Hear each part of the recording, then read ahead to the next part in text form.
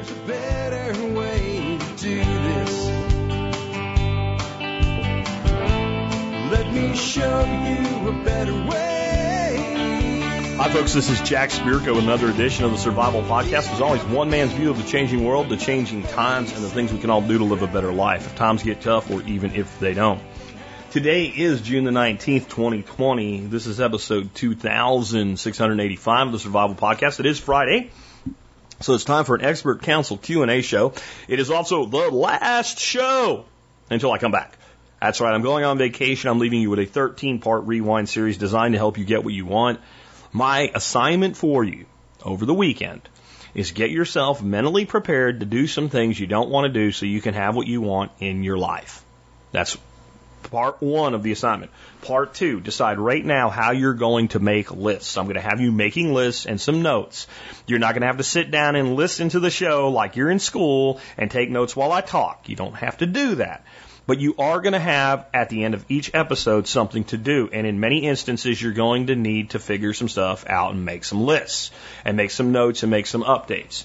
Decide whether you want a notebook, whatever. I don't want you to have the damn toolbox fallacy and go, I wish I could do this, but I don't have a thing to write on, so I can't do this, so just to get out of it. All right? So have something, whether you're going to do you're going to use an app or a notes app or something like that, or your computer and a document, or whether you're going to get an old school notebook, which probably is best for this, and a pen, have that available, and please do the work.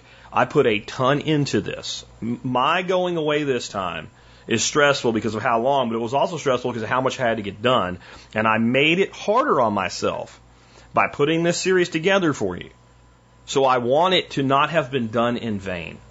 Please, you're going to hear some shit from me today in my segment that's kind of scary. And it's going to accelerate action for some of you. And given that's the case, you might want to make the most out of what I'm about to give you in getting that shit done. Here's what else I've got for you today. We have a new member of the Expert Council, and I am very excited to announce that today. His name is Dr. Ken Berry. He has been an amazing help to me in my journey with keto, and now at this point in my life, I've lost over 70 pounds. I'm under 200 pounds. The last time I was under 200 pounds in my life was in my mid-late 20s, and it was back when I would come home from work and immediately go work out in a gym. I am in, weight-wise, physique-wise, the shape I was in when I was about 26 years old, and I'm about to be 48. All right, and Ken was a big part of that. He's going to be talking today about dealing with non-alcoholic fatty liver disease. This is an epidemic in America today. We're going to be talking about uses for IBC totes with Ben Falk. I have a lightning round of economic questions and a market update from John Pugliano on the road, so his audio changes a couple times in it, but it's good enough. Dealing with challenged readers from Mike and Sue Laprise. The concept of a COVID second wave with Doc Bones. Jeff Lawton on building ponds where you have to contend with trees. And I have a segment, I've already live streamed it on Facebook as I record this, on the coming potential real estate crash. Is it a doomsday, an opportunity, or both? And I'll have some bonus content here on the podcast that was not included on the Facebook live stream. We'll have all of that in just a minute. Before we do that, since we're going to be talking about real estate in my segment today, I wanted to talk about a quote from the person I think is the most brilliant person in the world when it comes to real estate. No, it ain't Donald Trump. I'm talking about a guy that used hamburgers, cheeseburgers, bacon burgers, whatever, to invest in the most expensive real estate in the world. Ray Kroc, founder of McDonald's. He said, the key to success is being in the right place at the right time, recognizing that you are there and taking action. When you hear my segment today about real estate and what's going on with it, you're going to be like, holy shit, this could be really bad. And it could. It could also be really great. It could also be really great. And what I want you to do is I don't want you to panic from it. I don't want you to immediately jump and go crazy about it. I'm not telling you, hey, there's going to be a holocaust you need to run away from. What I am saying is you have certain goals in your life.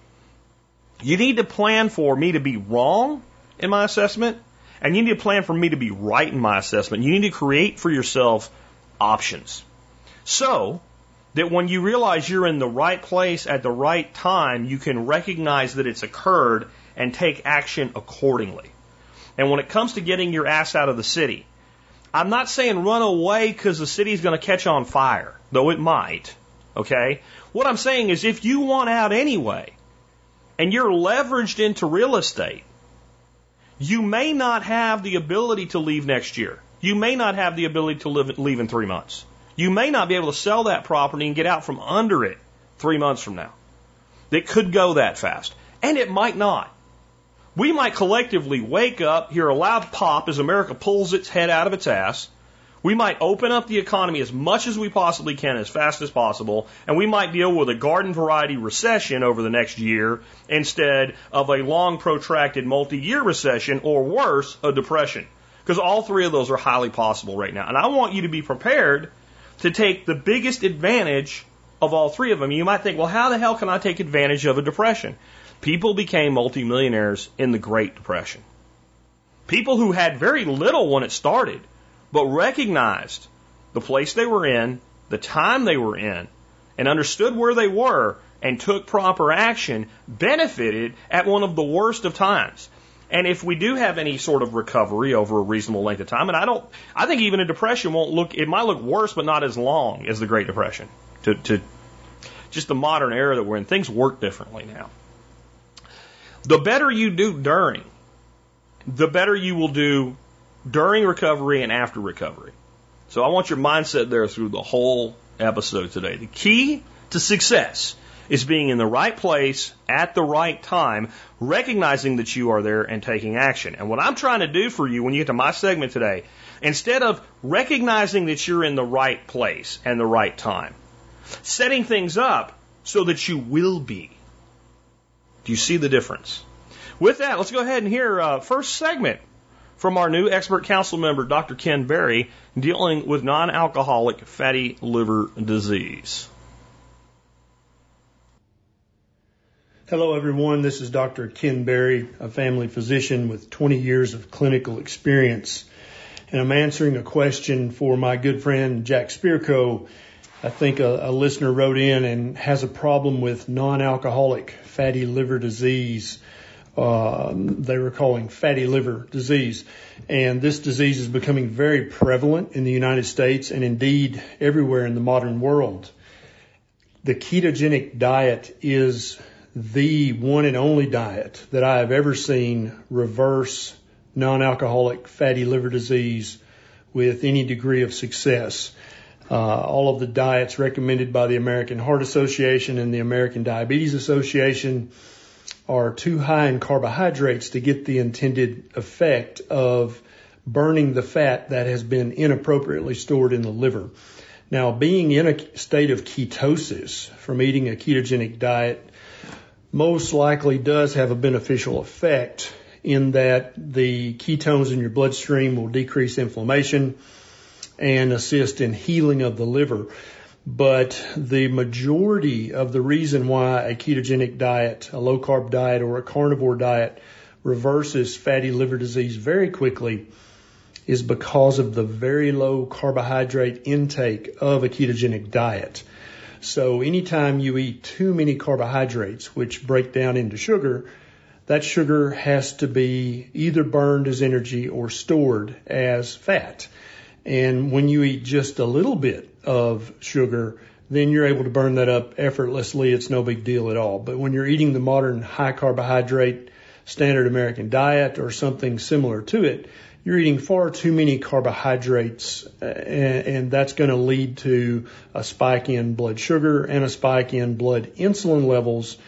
Your body is trying to get this sugar out of your bloodstream as quickly as is possible, and it does this by storing it as fat or fatty acids in the quickest way possible. And very often this fat gets stored on your booty or your belly or other places you'd rather not have it. But the most dangerous place of all is in the liver. And indeed, sometimes your body will store fat in the liver if you're eating a diet that consists of too many total carbohydrates. Of all the sugars, fructose, which is the sugar found in soft drinks and fruit juices and indeed all fruits, is the worst culprit when it comes to causing fatty liver disease. And so in order to do keto correctly to get rid of the fatty liver disease as quickly as possible, you need to eat a very, very low carbohydrate ketogenic diet, and you need to really try to avoid all fruit juices of any kind, whether sweetened or non-sweetened. It doesn't matter, because orange juice, grape juice, apple juice are full of sugar, full of fructose, and that's going to actually cause your body to store fat in your liver. So yeah, the ketogenic diet is the best way, the quickest way I've ever seen in my 20 years of clinical experience to reverse non-alcoholic fatty liver disease, or in that as well, non-alcoholic steatohepatitis gets better very, very quickly with a low-carb keto carnivore diet. So I would highly encourage you to do that. As you may or may not know, there is no FDA-approved medication for fatty liver disease, and there will not be one soon, because the only thing that stops your normal physiological process of storing fat in your liver when you eat too many carbohydrates is eating the proper human diet, which is a very, very low carbohydrate diet. So best of luck to you. Eat keto. I promise that within 4 to 8 weeks, if you're keeping your total carbohydrate intake under 20 total grams a day, your fatty liver will be back to normal. This is Dr. Berry. Thanks a lot for having me on, Jack.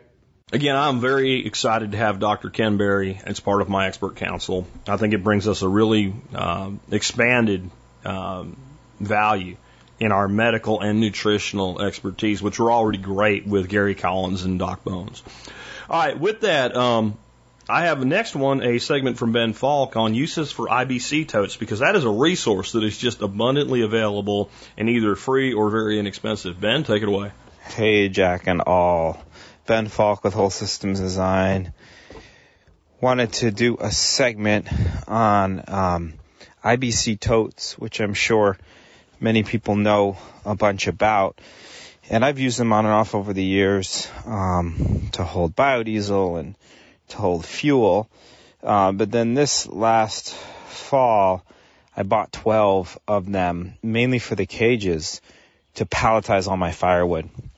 Between a couple buildings now, I'm using 4 to 5 cords, and I can get that many in 12 of those, of the 275-gallon IBC tote cages, and it can basically remove one whole handling of the firewood for me.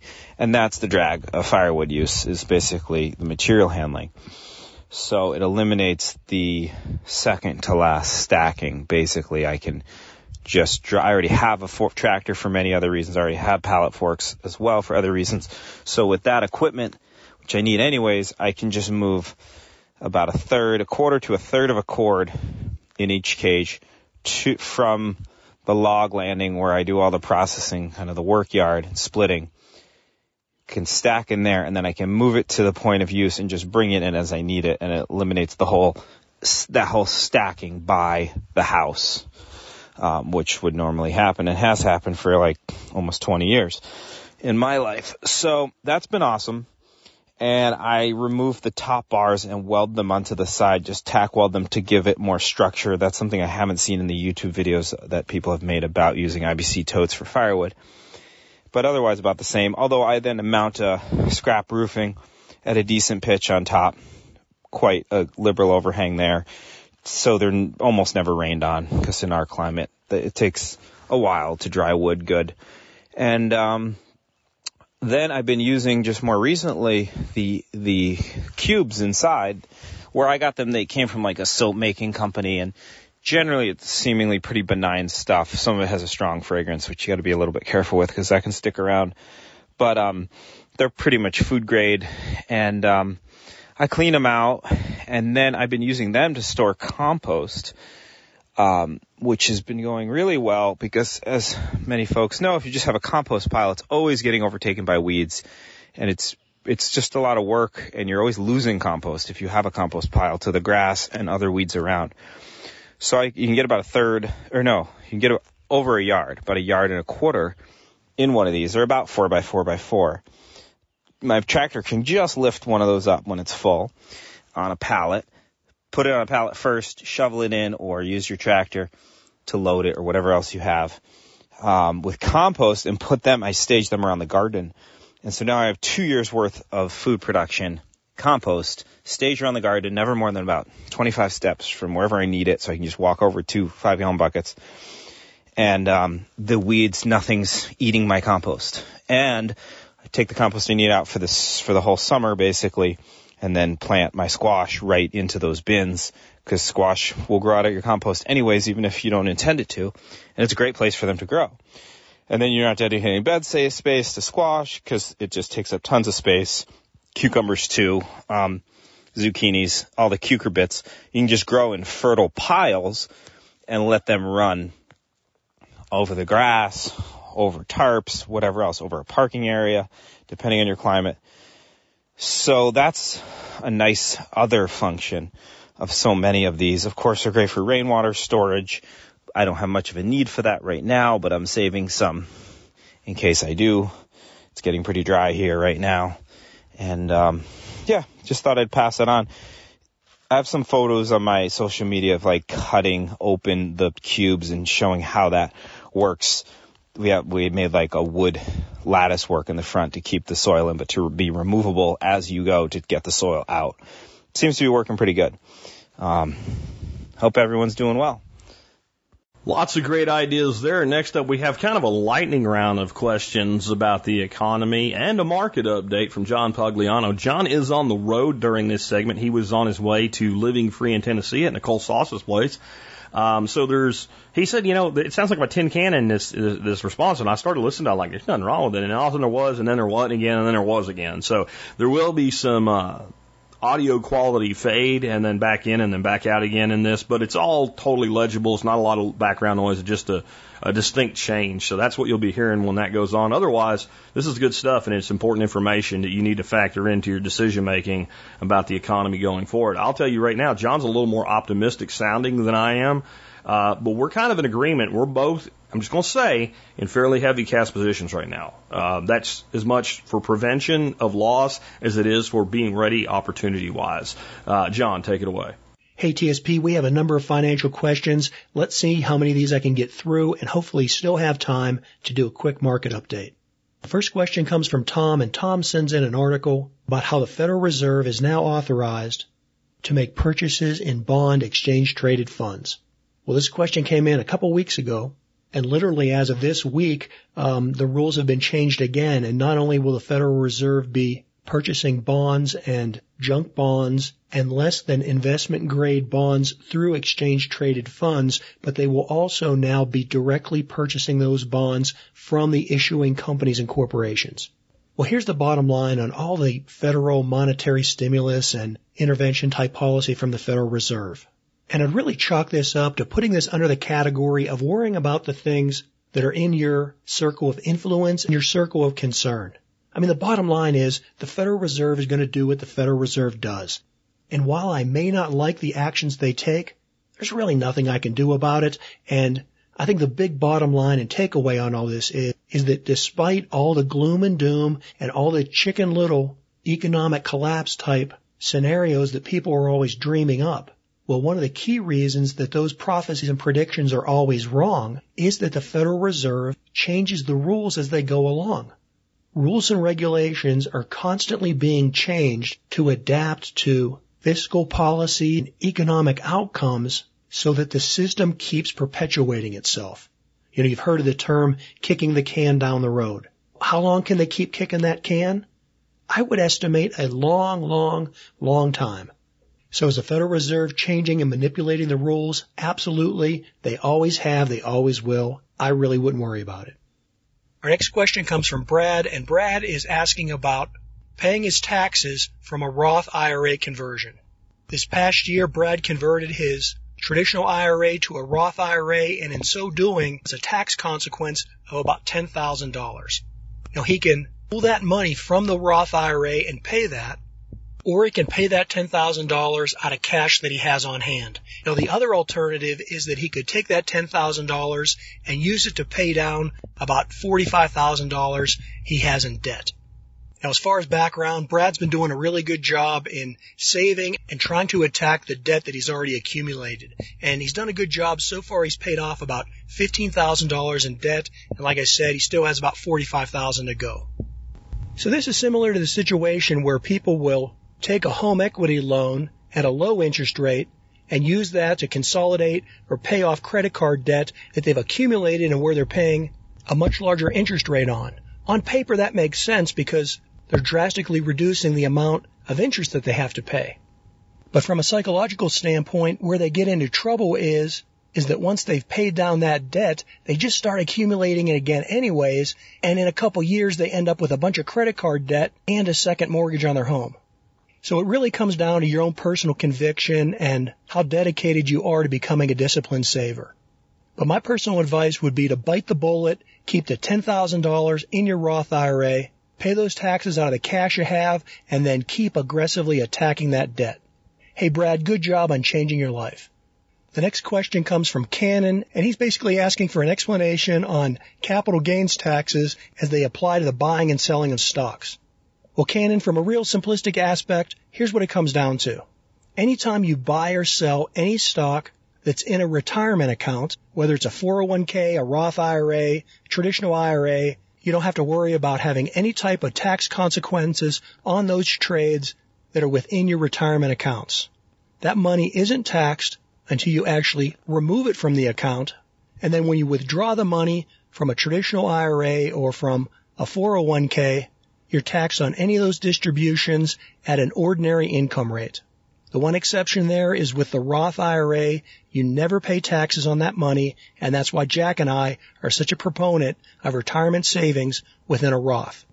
Now, as far as capital gains, in a traditional brokerage account, this would be any type of brokerage account that is classified as a non-retirement account. Well, those stock transactions incur a tax consequence whenever the stock has been sold. And it works both ways. If you make money by selling a stock, then that gain is taxed. And on the other hand, if you lose money in a stock transaction, then that loss can be applied as a credit against gains that you have on another transaction. The bottom line on all this is that there's two types of capital gains. There's long-term capital gains and short-term capital gains. If you've sold that stock in less than a year, in less than 365 days, you've bought and sold the individual stock, then that transaction is a short-term gain or loss, and it's treated at ordinary income, meaning that if your salary is taxed at 15 or 20 or 25% tax rate, then that's the same tax rate that will be applied to any of your short-term gains. Now, on the other hand, if you've held that stock for at least a year, so you've bought that stock and you've held on to it for at least 366 days and then you sell it, well, then that gain is taxed as a long-term capital gain, and it varies depending upon what your overall income level is, but basically that long-term capital gain tax is currently around 15%. And remember, you're only paying that on the gain itself, not on the overall transaction.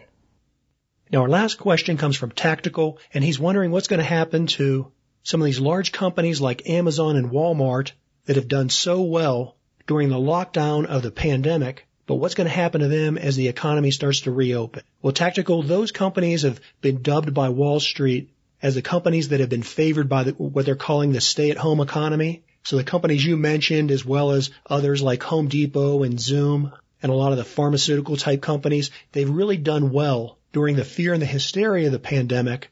And so what's likely to happen is that since these favored companies have done so well during the hysteria, if you own those stocks, it may be a good idea to start taking profits in those stocks and then either holding that cash now and waiting for some kind of a dip or a pullback, or to take that money and put it into other areas of the economy that have been hurt and hindered by the pandemic.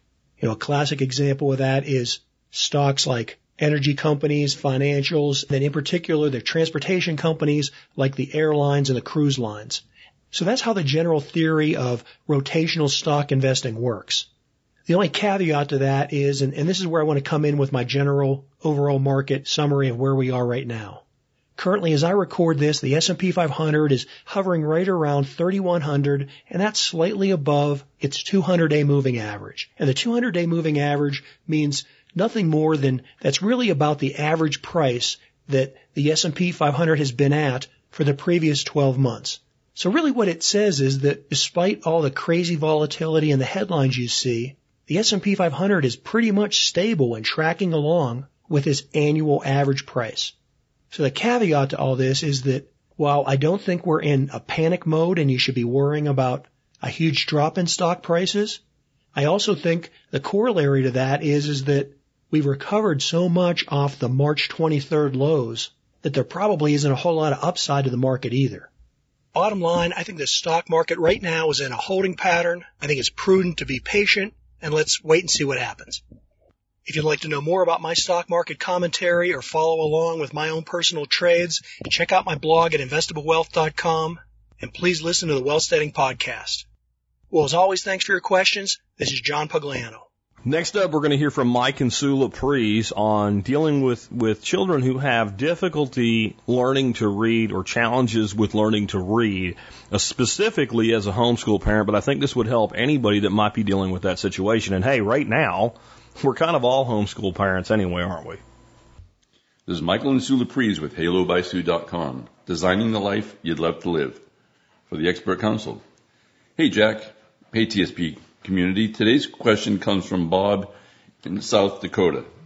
It says SD. I'm assuming it's South Dakota and not San Diego. But anyway, we are homeschooling our son 9 and daughter 7. We use the Explode the Code reading curriculum. While my daughter loves it, we are having a lot of trouble with my son. My wife feels he is falling behind, and they often end up at odds during the lessons. She and he are often frustrated with the whole subject. I've heard you say not to worry about when a child learns to read, just that they learn. Still, I'm searching for a way to get him interested on his own. Hope you have some advice and or resources to help us along the way. Thanks for all you do, Bob. So, Bob, we're not experts. But if you've noticed lately, the experts, the scientists, they're actually people selling products. They're salesmen, not experts. So what we want to ask you to do is to look around the people that you know and say, what do they know about reading? What are they doing with their kids? And so we're going to share what we've seen in the homeschool community over the last 30 years and in our own 10 children. So one fun thing to do would be to get the Constitution, pull it up on your phone, and ask adults to read that out loud to you. It's harder than you think, and many people will tell you, I don't read out loud, because reading is hard. So my favorite reading story is a friend with 5 children. The oldest could read very young. The youngest learned how to read. She doesn't even know how, because the middle 3 were dyslexic, and the very middle one was severely dyslexic, but she would win speech competitions because she'd print out pictures to cue her in, and she was a fabulous speaker, highly intelligent kid, 20 years old maybe, still can't read. So everybody doesn't learn how to read. And most people that read can't actually read well, which is why the remedial class at college starts at the 5th grade level. So if by the time your child is 18, you can get them to the 5th grade reading level, you've probably done what the average person is actually doing. And that's like Hardy Boy's Nancy Drew's age, if you're thinking about what kind of book does that look like. So the average newspaper in the United States is written to the 9th grade level. It used to be 11th grade. Now it's 9th grade. But 9th grade isn't even 9th grade. So don't worry about any of that, the grade level, who's ahead of who's behind who. Because remember, reading is a very new human activity. In 1440, when the Gutenberg press was invented and they printed a bunch of Bibles, they still didn't get out for another 100 years to most people. So think about maybe mid-1500s, we actually started reading. Now, you have the male audience, which is a totally separate animal. So if you look at YouTube statistics, 62% of their audience is male because men like observing better, hands-on things, than they do sitting in class and reading.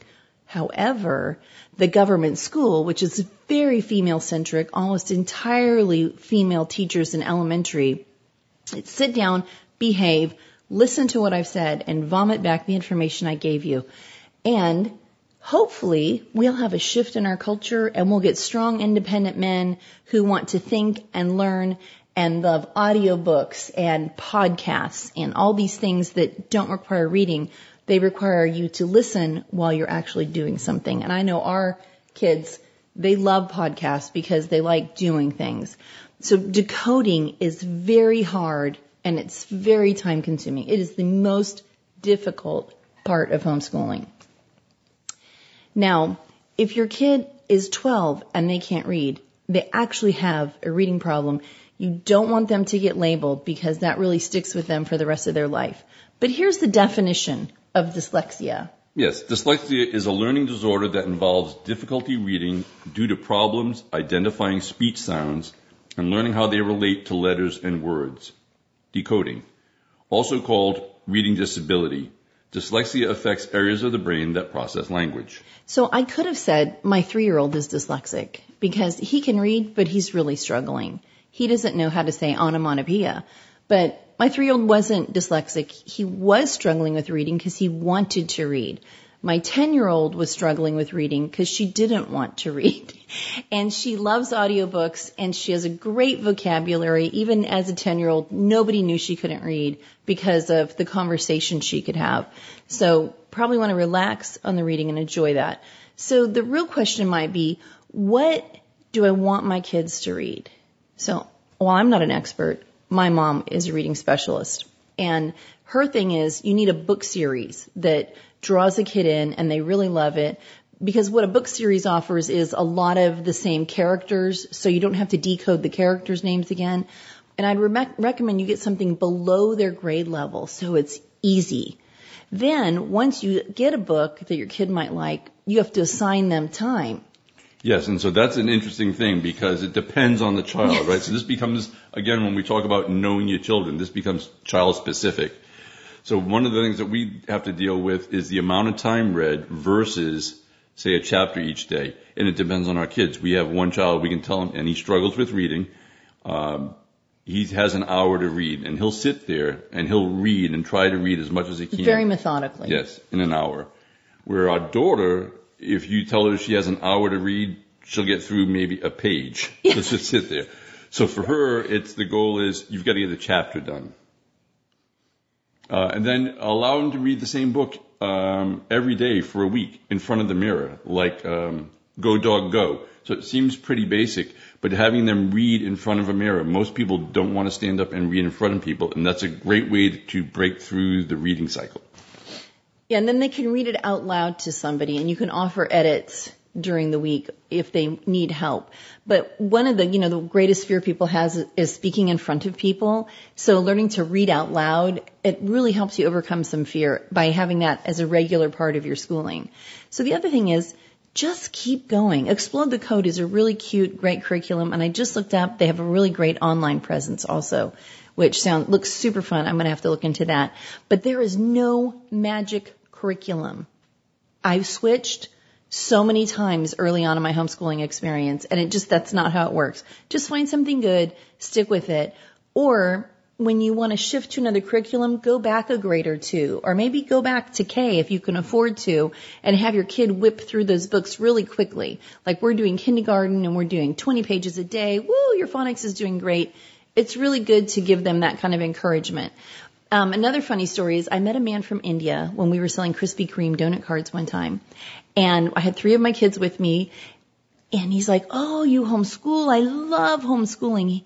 And then he had to tell us his story, which was really cute.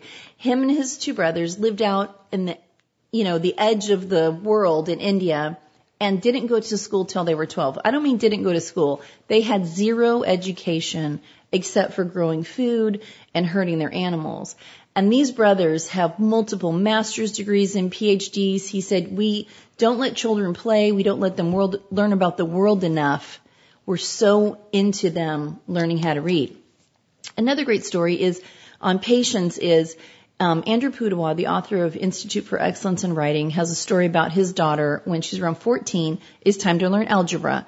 And they were just going at it. And he loves math. He's good at math. He's a Suzuki violinist. And he really wanted to spend this time with his oldest daughter. And he finally told her one day, you know what? I'm done. You can do this on your own, or you can come back to me when you're ready. And I think it took 2 years for her to come back to him and say, I want to go to college. I need algebra. And he said it became so easy at that point because she was invested in the process and she really, really wanted to learn. Another fun thing to do to help your kids see their progress, you have to read the same thing over and over again. So when my oldest was 8, I had handwritten all of Proverbs because we didn't have a printer back then or a computer. And we would highlight it. We'd do Proverbs 1 on the first day of the month, and then we would highlight all the words he knew. And then every 30 days, when we'd come back to that, we would highlight the new words, and then he could really see his progress. And you can do that with you could get 30 pieces of poetry or anything like that. But appreciating their strengths and how they're growing is so important. Yes, so this has been Michael and Sue Laprise with HaloBySue.com reminding you that when designing the life you'd love to live for your children, patience is a virtue. Back to you, Jack. All right, next up, let's hear about the possibility and potential of a COVID second wave from Doc Bones. And I'll be back with a few thoughts of my own on this after we hear what Bones has to say.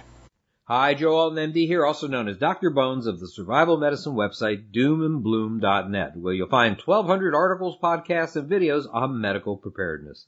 I'm also the co-author of books like the Survival Medicine Handbook, Alton's Pandemic Preparedness Guide, and Alton's Antibiotics and Infectious Disease.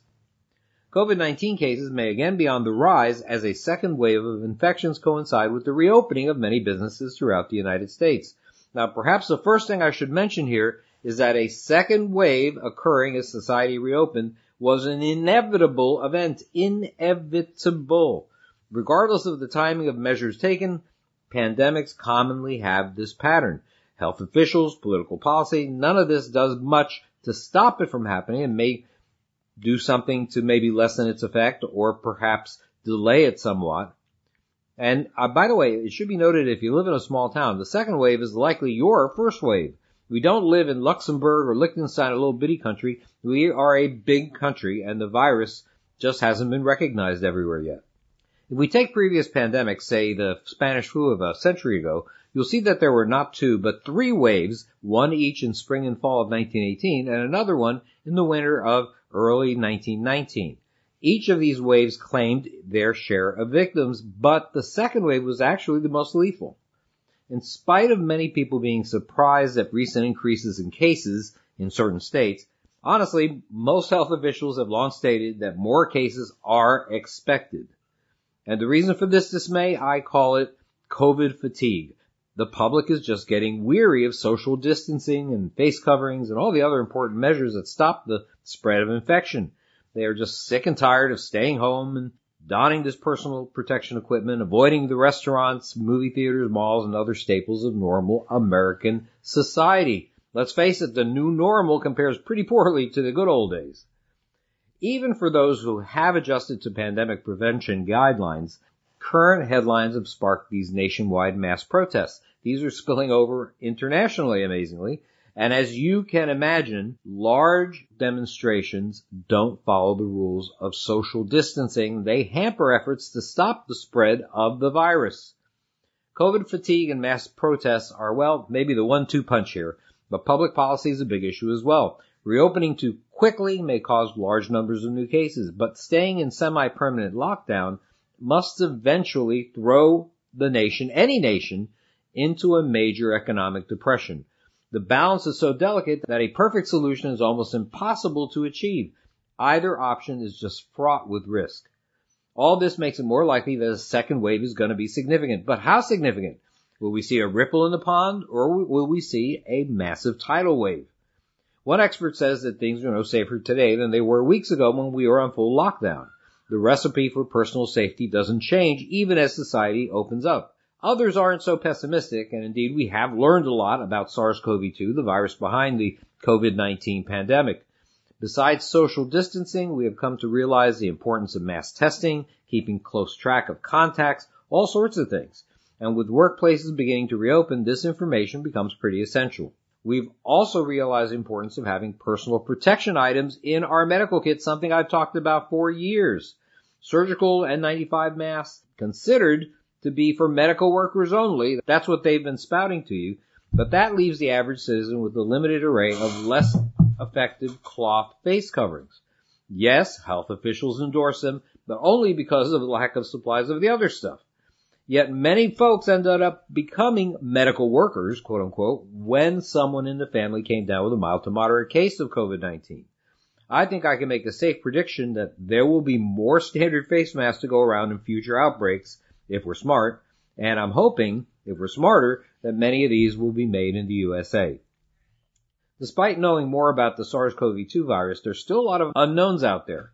As fall approaches, opening schools and colleges is going to provide another avenue for a second wave of COVID-19. The risk to children may not be so severe. Only about 20 U.S. deaths have occurred so far in those 14 and under, and 120 in those 15 to 24 years of age. That's only 140 deaths in those 24 years of age and younger out of 117,000 U.S. deaths, 2 million known cases, and probably 20 million actual cases, maybe more.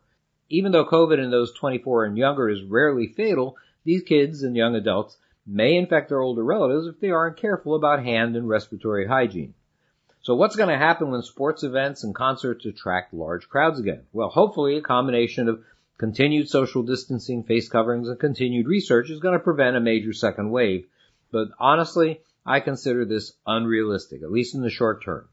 What then can we do to prevent a total shutdown and long-term economic ruin?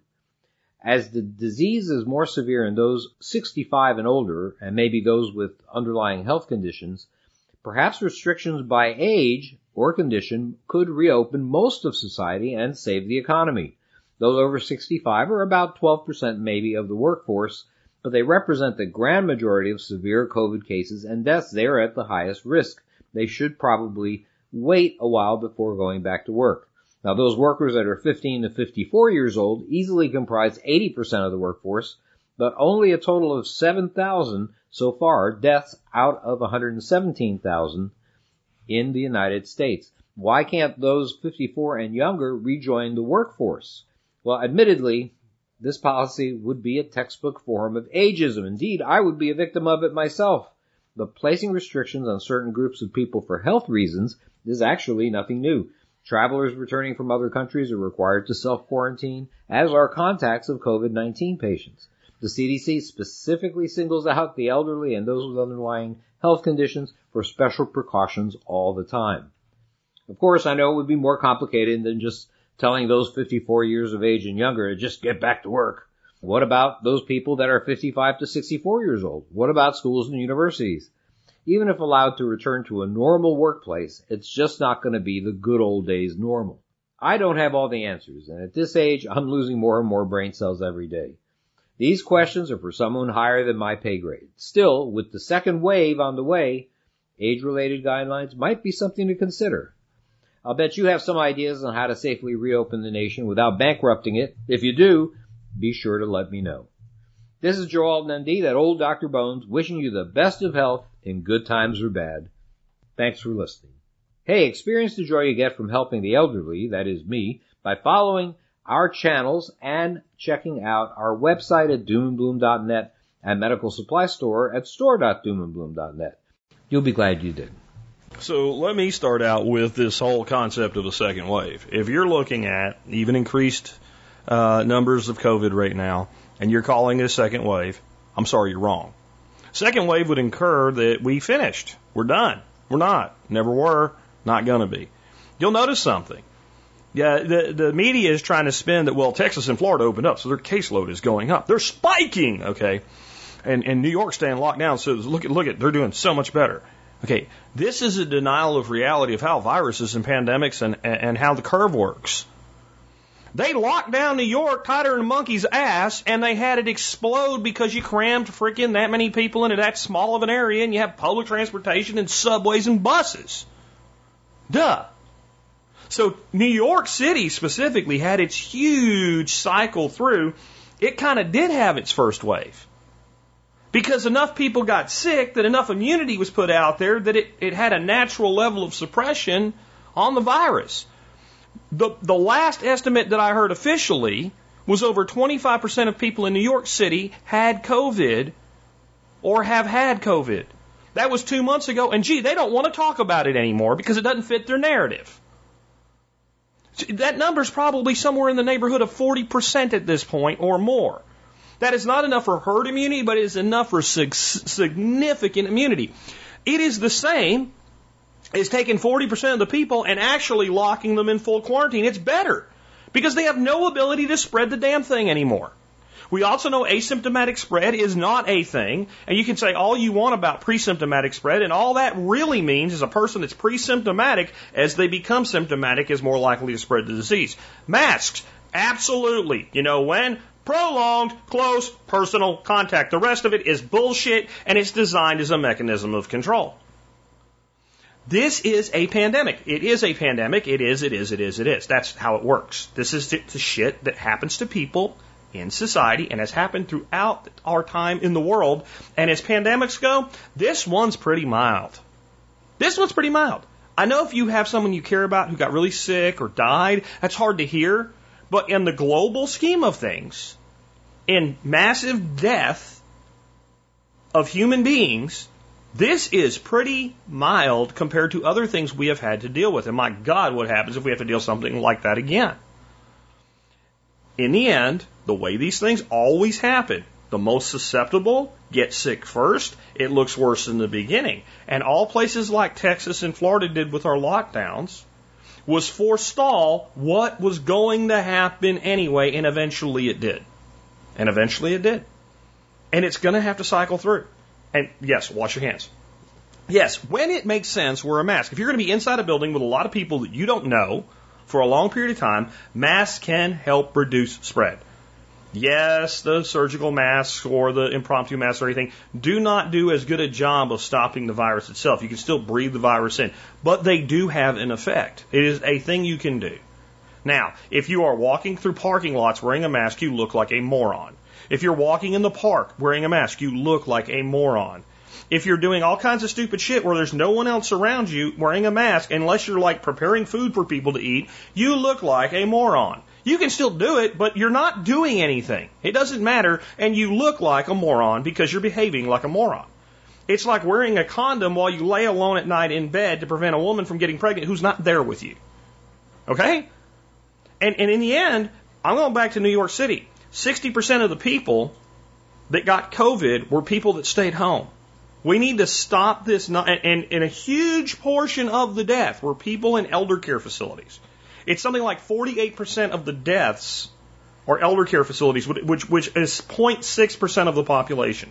That doesn't mean those lives aren't important. It doesn't mean that I don't care. It does mean that we have to have a little bit more common sense, and you're going to hear why when you hear my segment after Jeff's segment. So next up, I got Jeff Lawton, because I'm just going to tell you, if we go back into this lockdown shit, you do get a depression, period. Anyway, here's Jeff Lawton on something better. How about building ponds and dealing with trees? Hi, Jeff Lawton here, coming to you from Australia. And we have a question here about a half-acre pond in Oregon that at the moment is only ephemeral between December and May, and the owner wants to perennialize it so it's a permanent pond. So it sounds like they're digging down to better clay content, spending more time compacting it in with bentonite additions to make sure it's sealed and a permanent body of water. But their question is, they have two oak trees. Now, the description is that one's on the edge of the pond.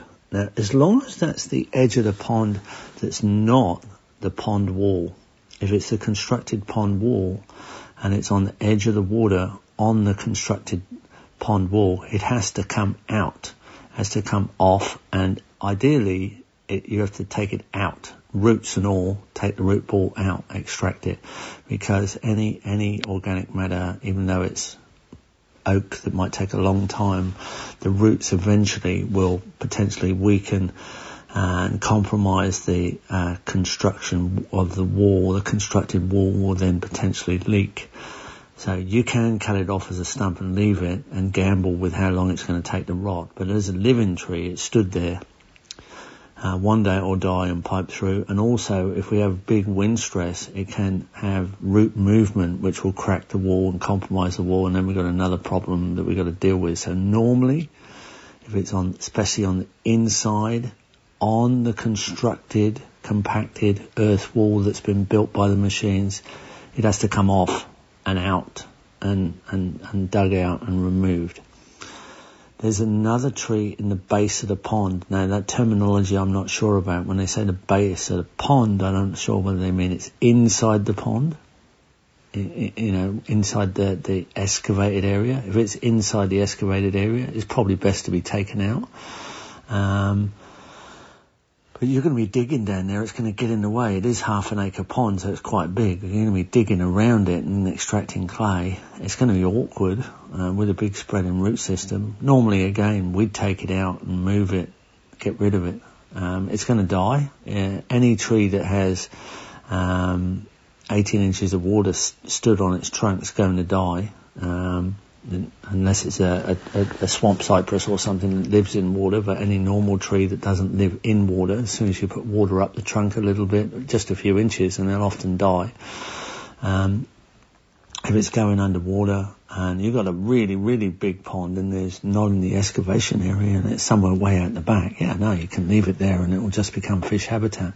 But if it's right in the base of a 1/2 acre pond and it's getting in the way, it's no great loss just to take it out because it's going to die anyway, and it may be making it hard for you to excavate.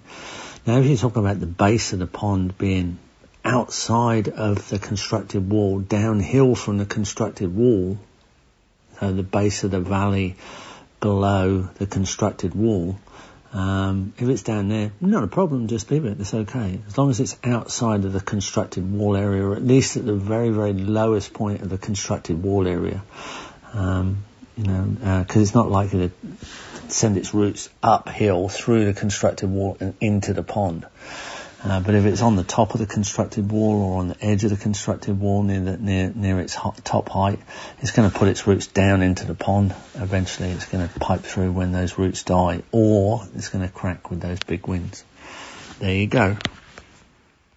All right, so good stuff from Jeff. I want to talk to you today about a potential collapse in real estate prices across the country.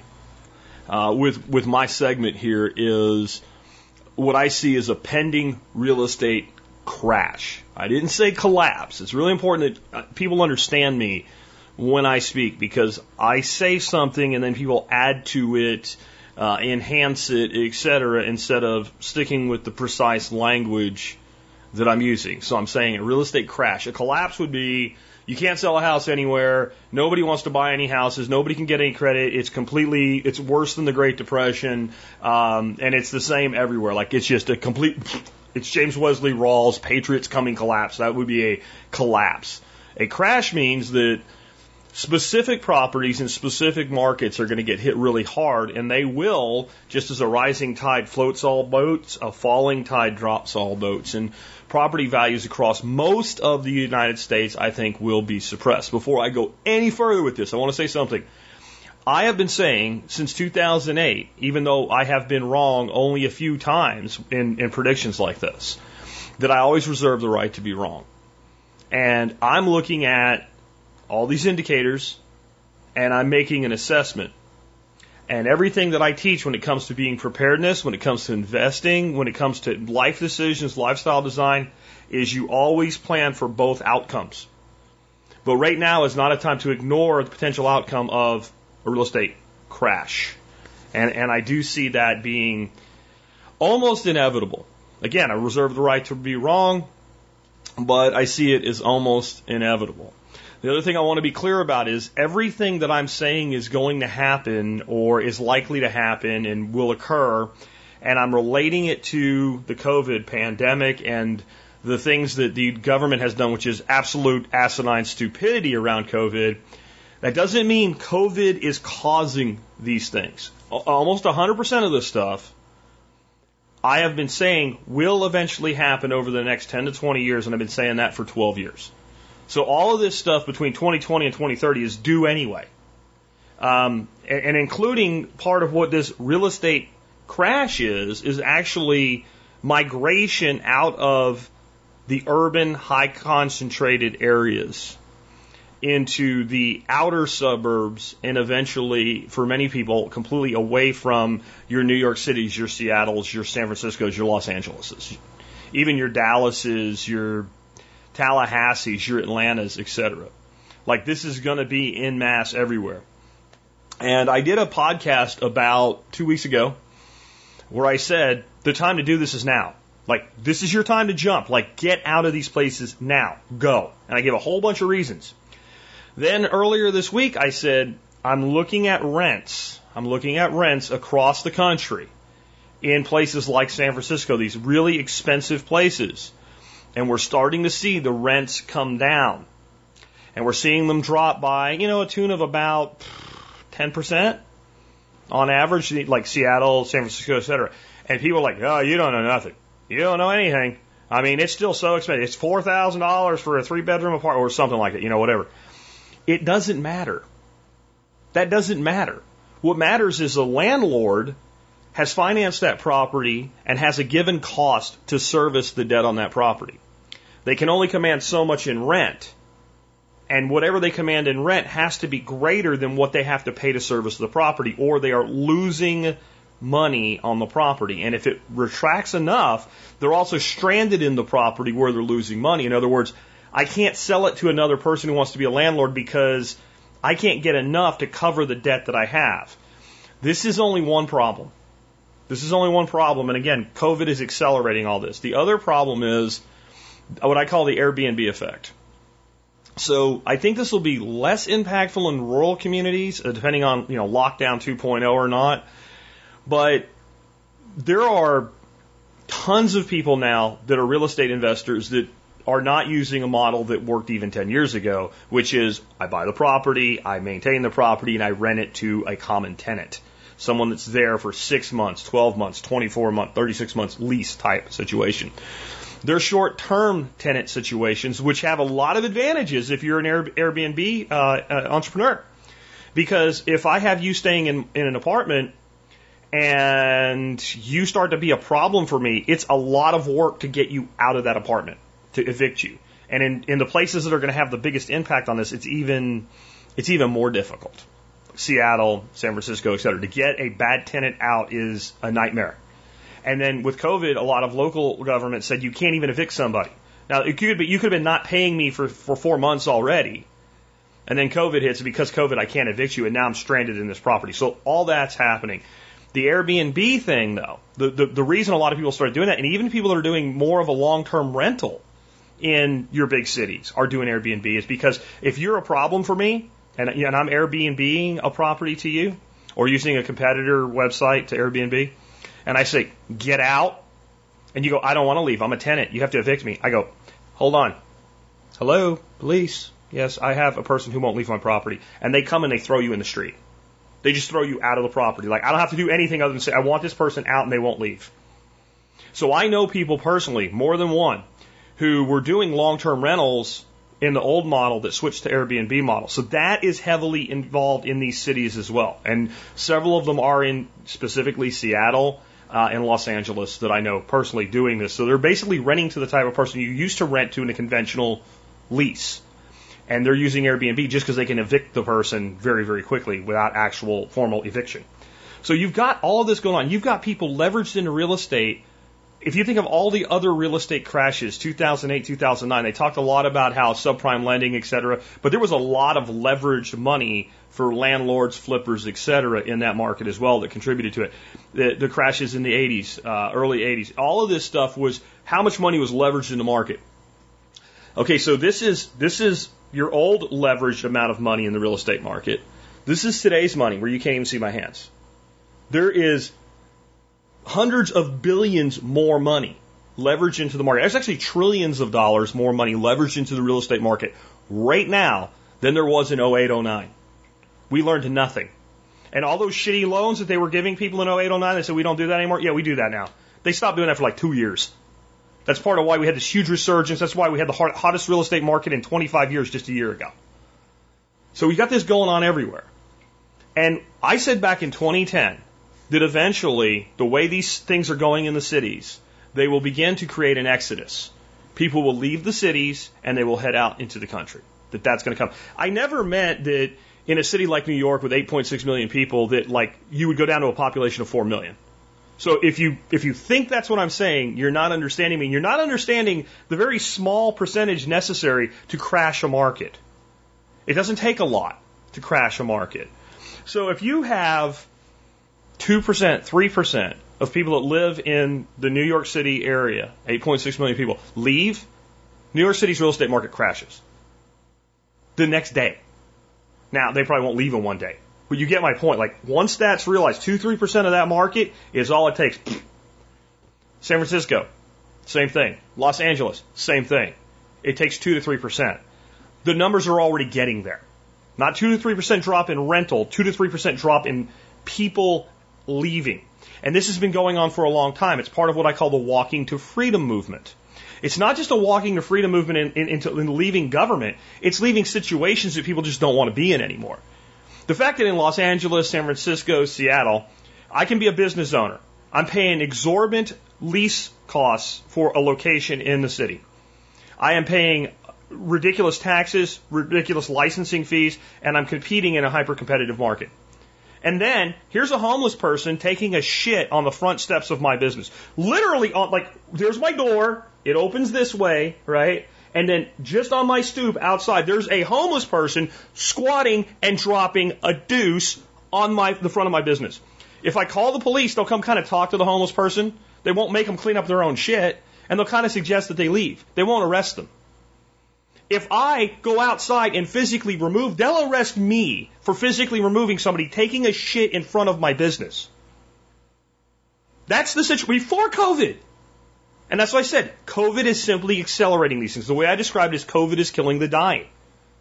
So if I'm a business owner, you've already locked everything down.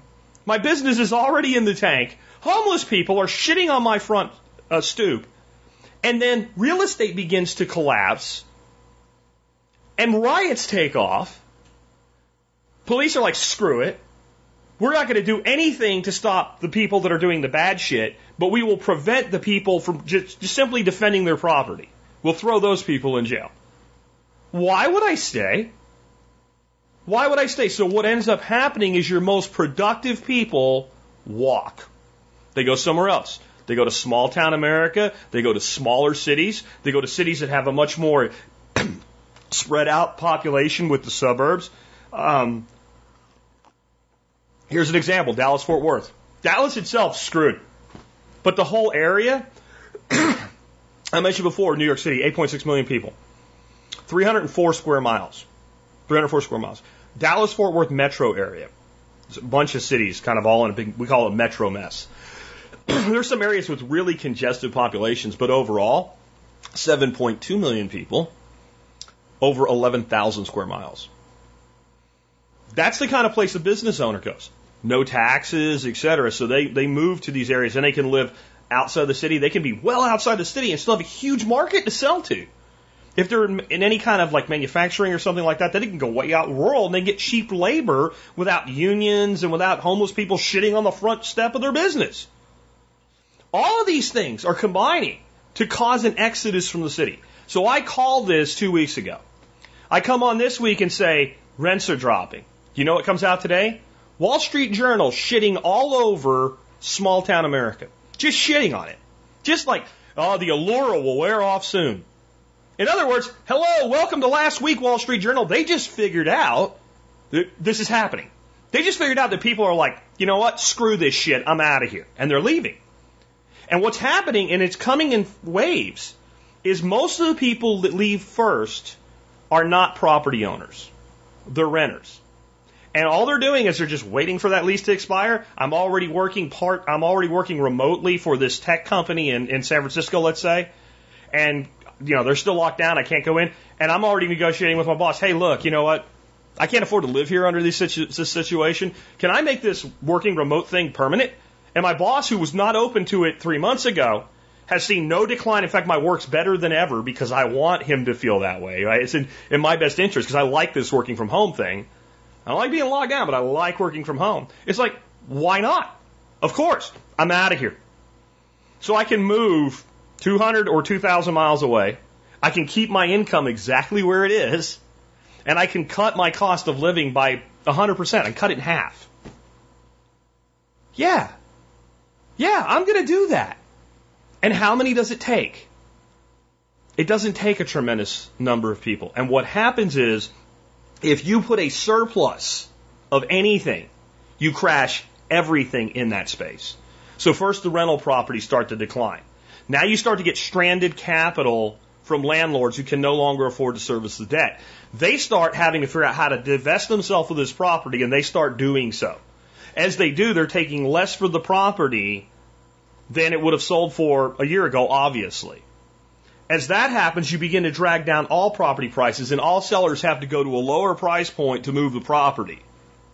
This results in more collapse of the price, okay? On top of it, all your problems in the city get worse.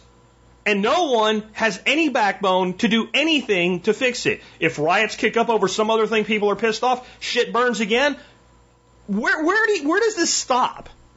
Where people just finally say, I've had enough. And all the people that leave are whom?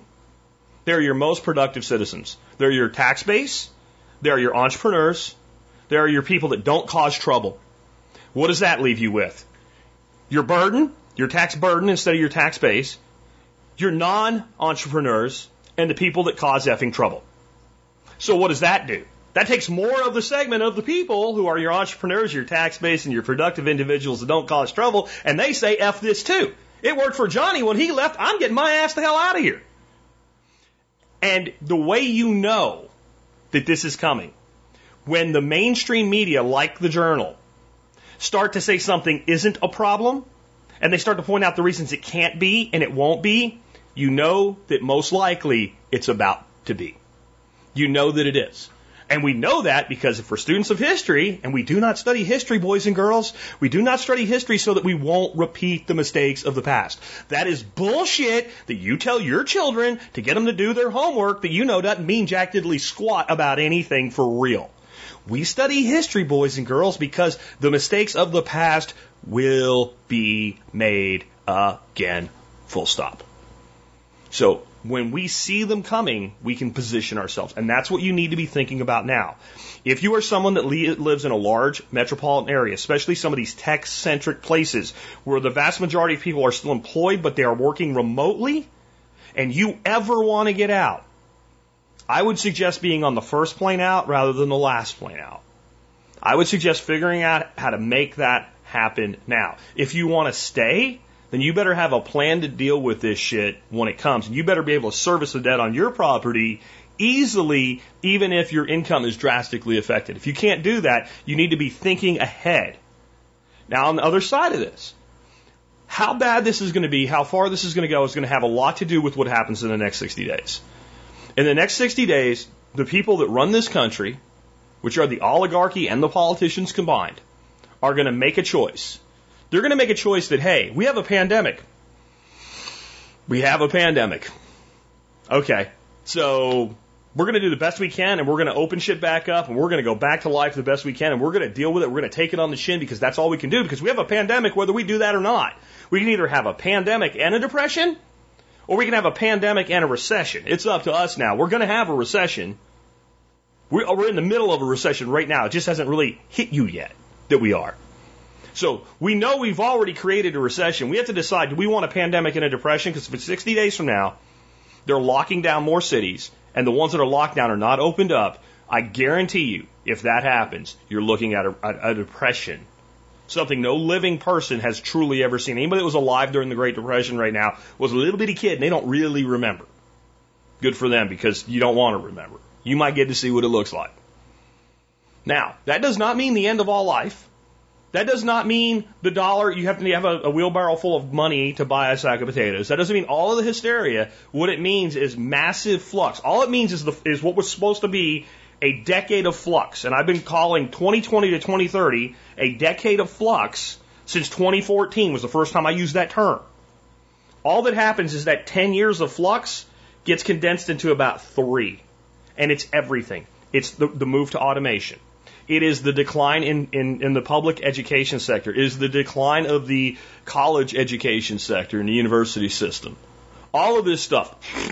Okay, so now let's compound the real estate problem. So how many of these like satellite second-tier cities and towns, right? They're not huge cities and towns. They're like really nice small town America, really great place to live.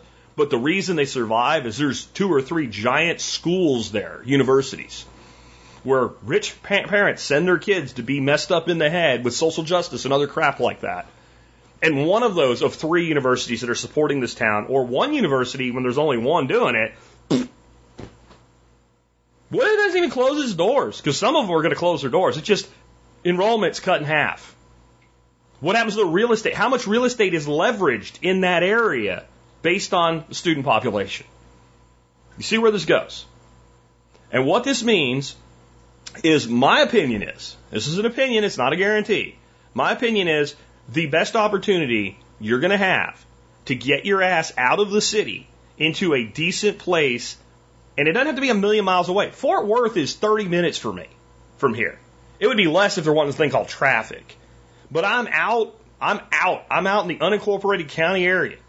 Everybody around me has multiple acres. Everybody's spread out. Everybody has the ability to take care of themselves, and everybody's kind of like agreed to help take care of each other. That's what I'm talking about. You can be way out in Sheboyganville, right? Or you can be somewhere like I am in the urban rural fringe. But if you want out, you've got a few months where it's going to be the best opportunity you're going to have for the next few years. That doesn't mean you're never going to have it again. I mean, you're stuck forever. But I'm going to tell you, if this happens, and I would say, see, I don't deal in absolutes. I deal in probabilities. My probability on this right now is about 80-85%. And still there's a wide variability. It's like I got 80 to 85% chance you're going to get hit with a supercell thunderstorm that's going to have tornadoes in it. I still don't know if it's going to hit your house, and I don't know if they're going to be EF1, EF2, EF3, EF4 tornadoes. I don't know yet. But I know here's this 85% chance that a supercell thunderstorm is going to hit you. Because it's going to hit all of us. This is like a hurricane the size of the whole damn country. But some of us will be in the outer bands and we won't be hit as hard. When 08-09 crash happened here in the Dallas-Fort Worth area, property came down a tiny bit, but it really wasn't. I mean, I sold a house. It wasn't even hard. It wasn't even hard. Right? If you were buying a house, you could get a good deal, but you weren't getting an incredible deal. Florida, Arizona, California, Washington. And I think it's coming all over again. But this time much bigger, much longer, and much worse. Because it was supposed to take about 10 years for this exodus to occur. And I think what exodus is going to happen in about 2 to 3 years. So don't think this is like a once and done or quick and done thing. This is going to be a long, protracted recovery if we come to our senses mostly in the next 60 days. If we don't, you could see a decade of disarray. Which you're going, again, like I said, all this is the school system being rapidly changed, automation taking away, all this is coming anyway. Long-term listeners know this. I've been saying this a long time. So I would start making plans now if I were you. I would start making plans. How am I going to get out of here? And where am I going to go? And some people might say, well, does that mean that rural real estate will go up in value as the migration occurs?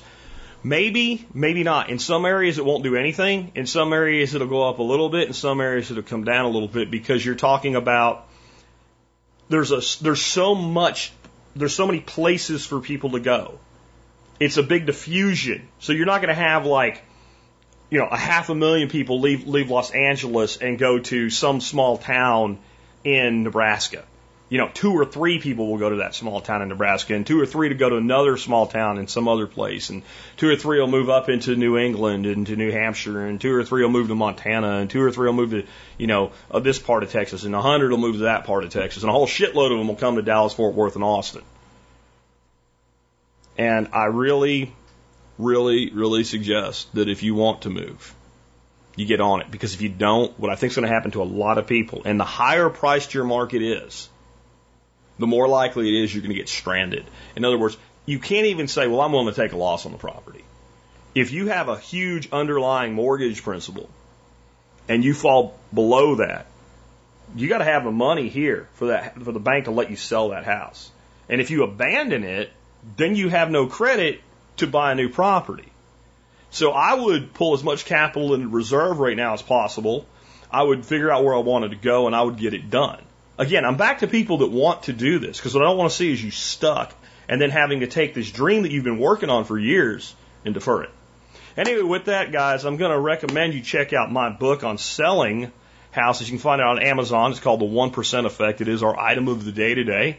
Here's the good news. It's probably worth $100 easy. You can get it for $3. It's an ebook. Me and a guy named Dustin DeFries wrote it. I outline exactly how I sell properties no matter what. And if you're Kindle Unlimited, you get it for free. So this hasn't been a big commercial of that. I just felt kind of obligated to throw that in for you there.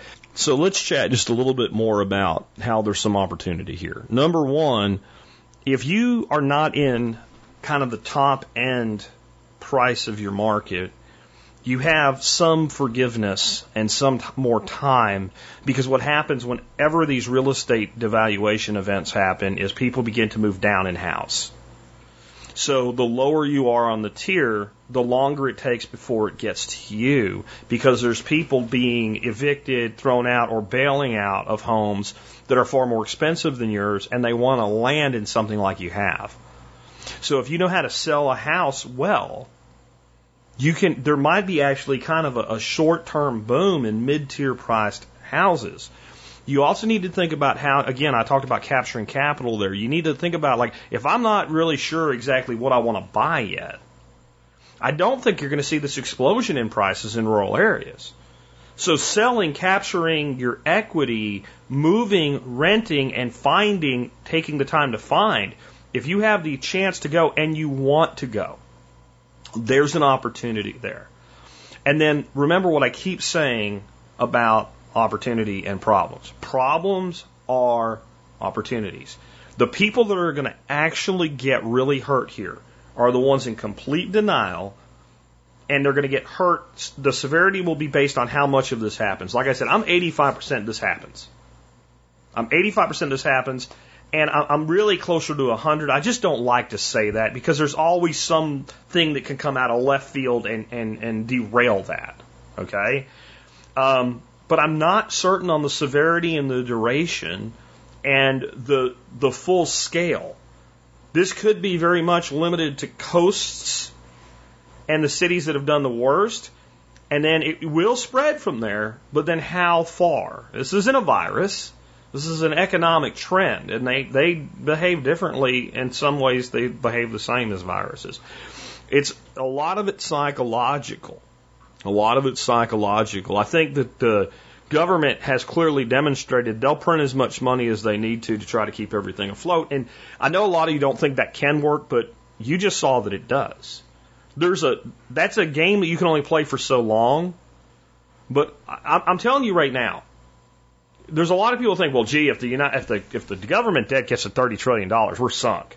Well, those are the same people that told you that, well, if we have $20 trillion of debt, we're sunk. And before that, they said if we have $15 trillion of government debt, we're sunk. And they said if we have $10 trillion, like, see, it's the same movie being played over and over again.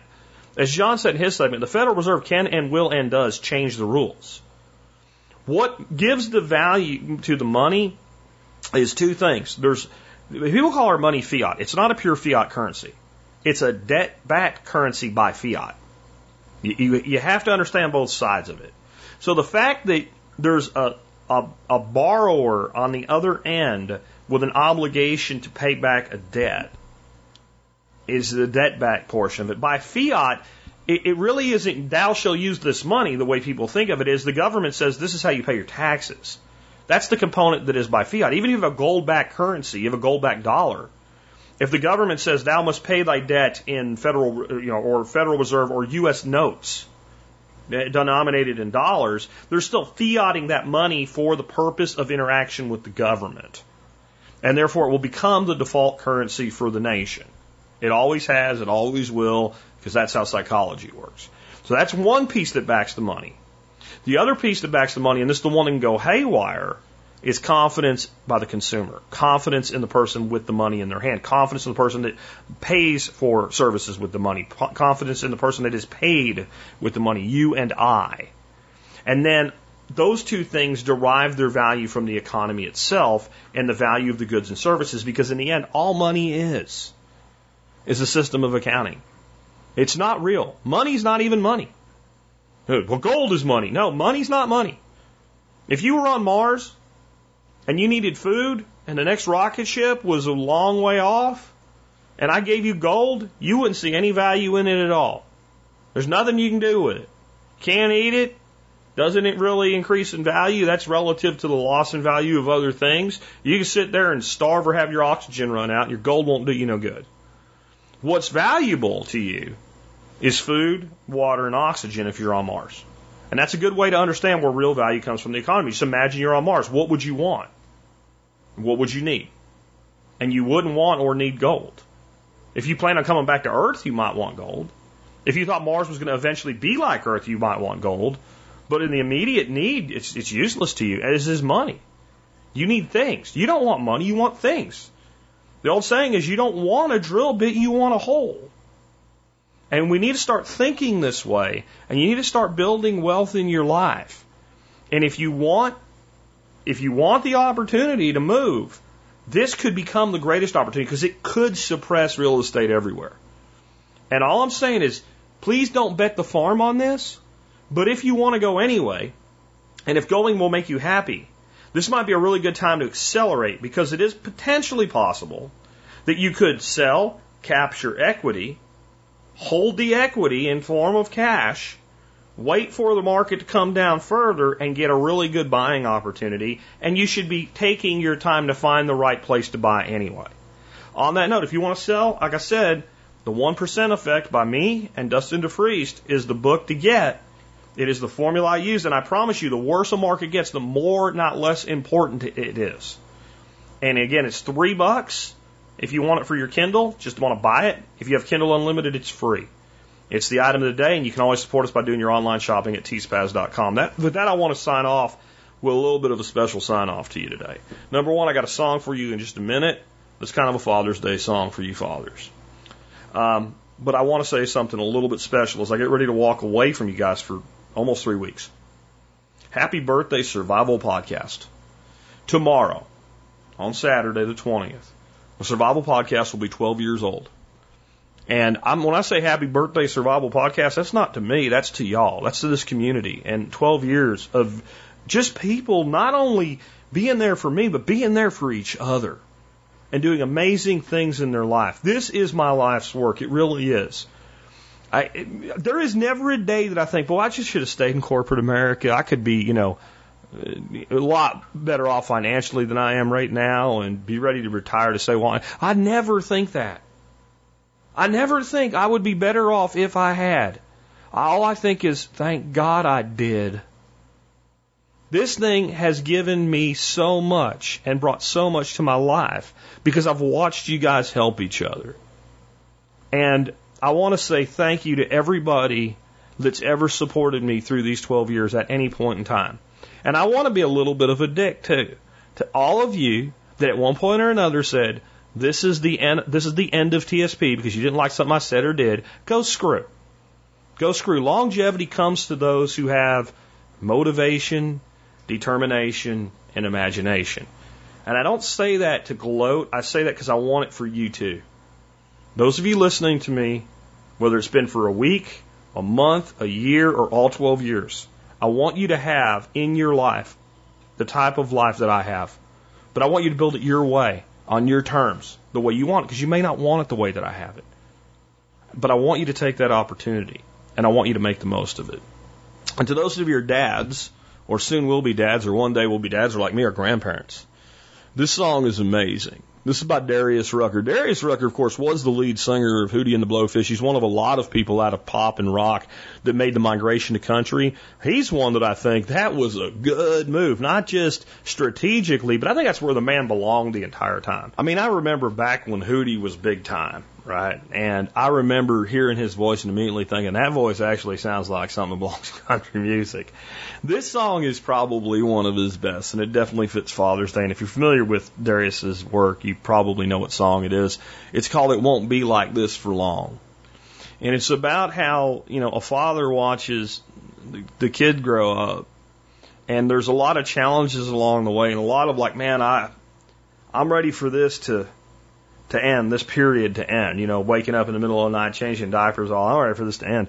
But in the end, like every step along the way, when it's over, you're going to feel like it didn't last long enough. Send them off to school, they don't want to go, but next thing you know, they don't even have time for you because they're growing up and becoming individuals. And that's great, and that's wonderful. That's your job. Your job as a parent is to work yourself out of a job. It doesn't mean that it doesn't come with some regret and missing some of these times.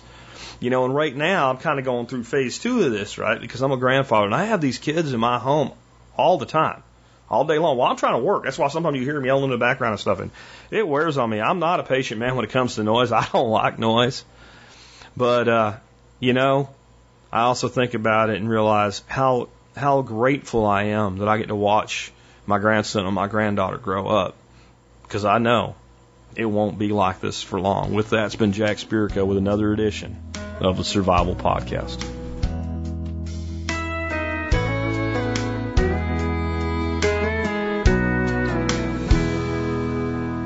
You didn't have to wake up, even up all night, lying there in bed and listening to his newborn baby cry. He makes a pot of coffee and splashes water on his face. His wife gives him a kiss and says it's gonna be okay. It won't be like this for long. One day we'll look back laughing at the week we brought her home.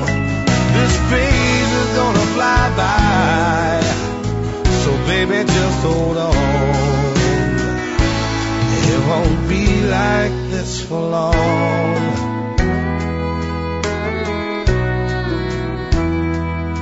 4 years later, about 4:30, she's crawling in their bed. And when he drops her off at preschool, she's clinging to his leg. The teacher peels her off for him. He says, what can I do? She says, now don't you worry, this'll only last a week or two. It won't be like this for long. One day soon you'll drop her off and she won't even know you're gone. This phase is gonna fly by if you can just hold on. It won't be like this for long. Someday soon she'll be a teenager, and at times he'll think she hates him, and he'll walk her down the aisle and raise her veil. But right now she's up and crying, and the truth is that he don't mind as he kisses her goodnight and she says her prayers. He lays down there beside her till her eyes are finally closed, and just watching her it breaks his heart, 'cause he already knows it won't be like this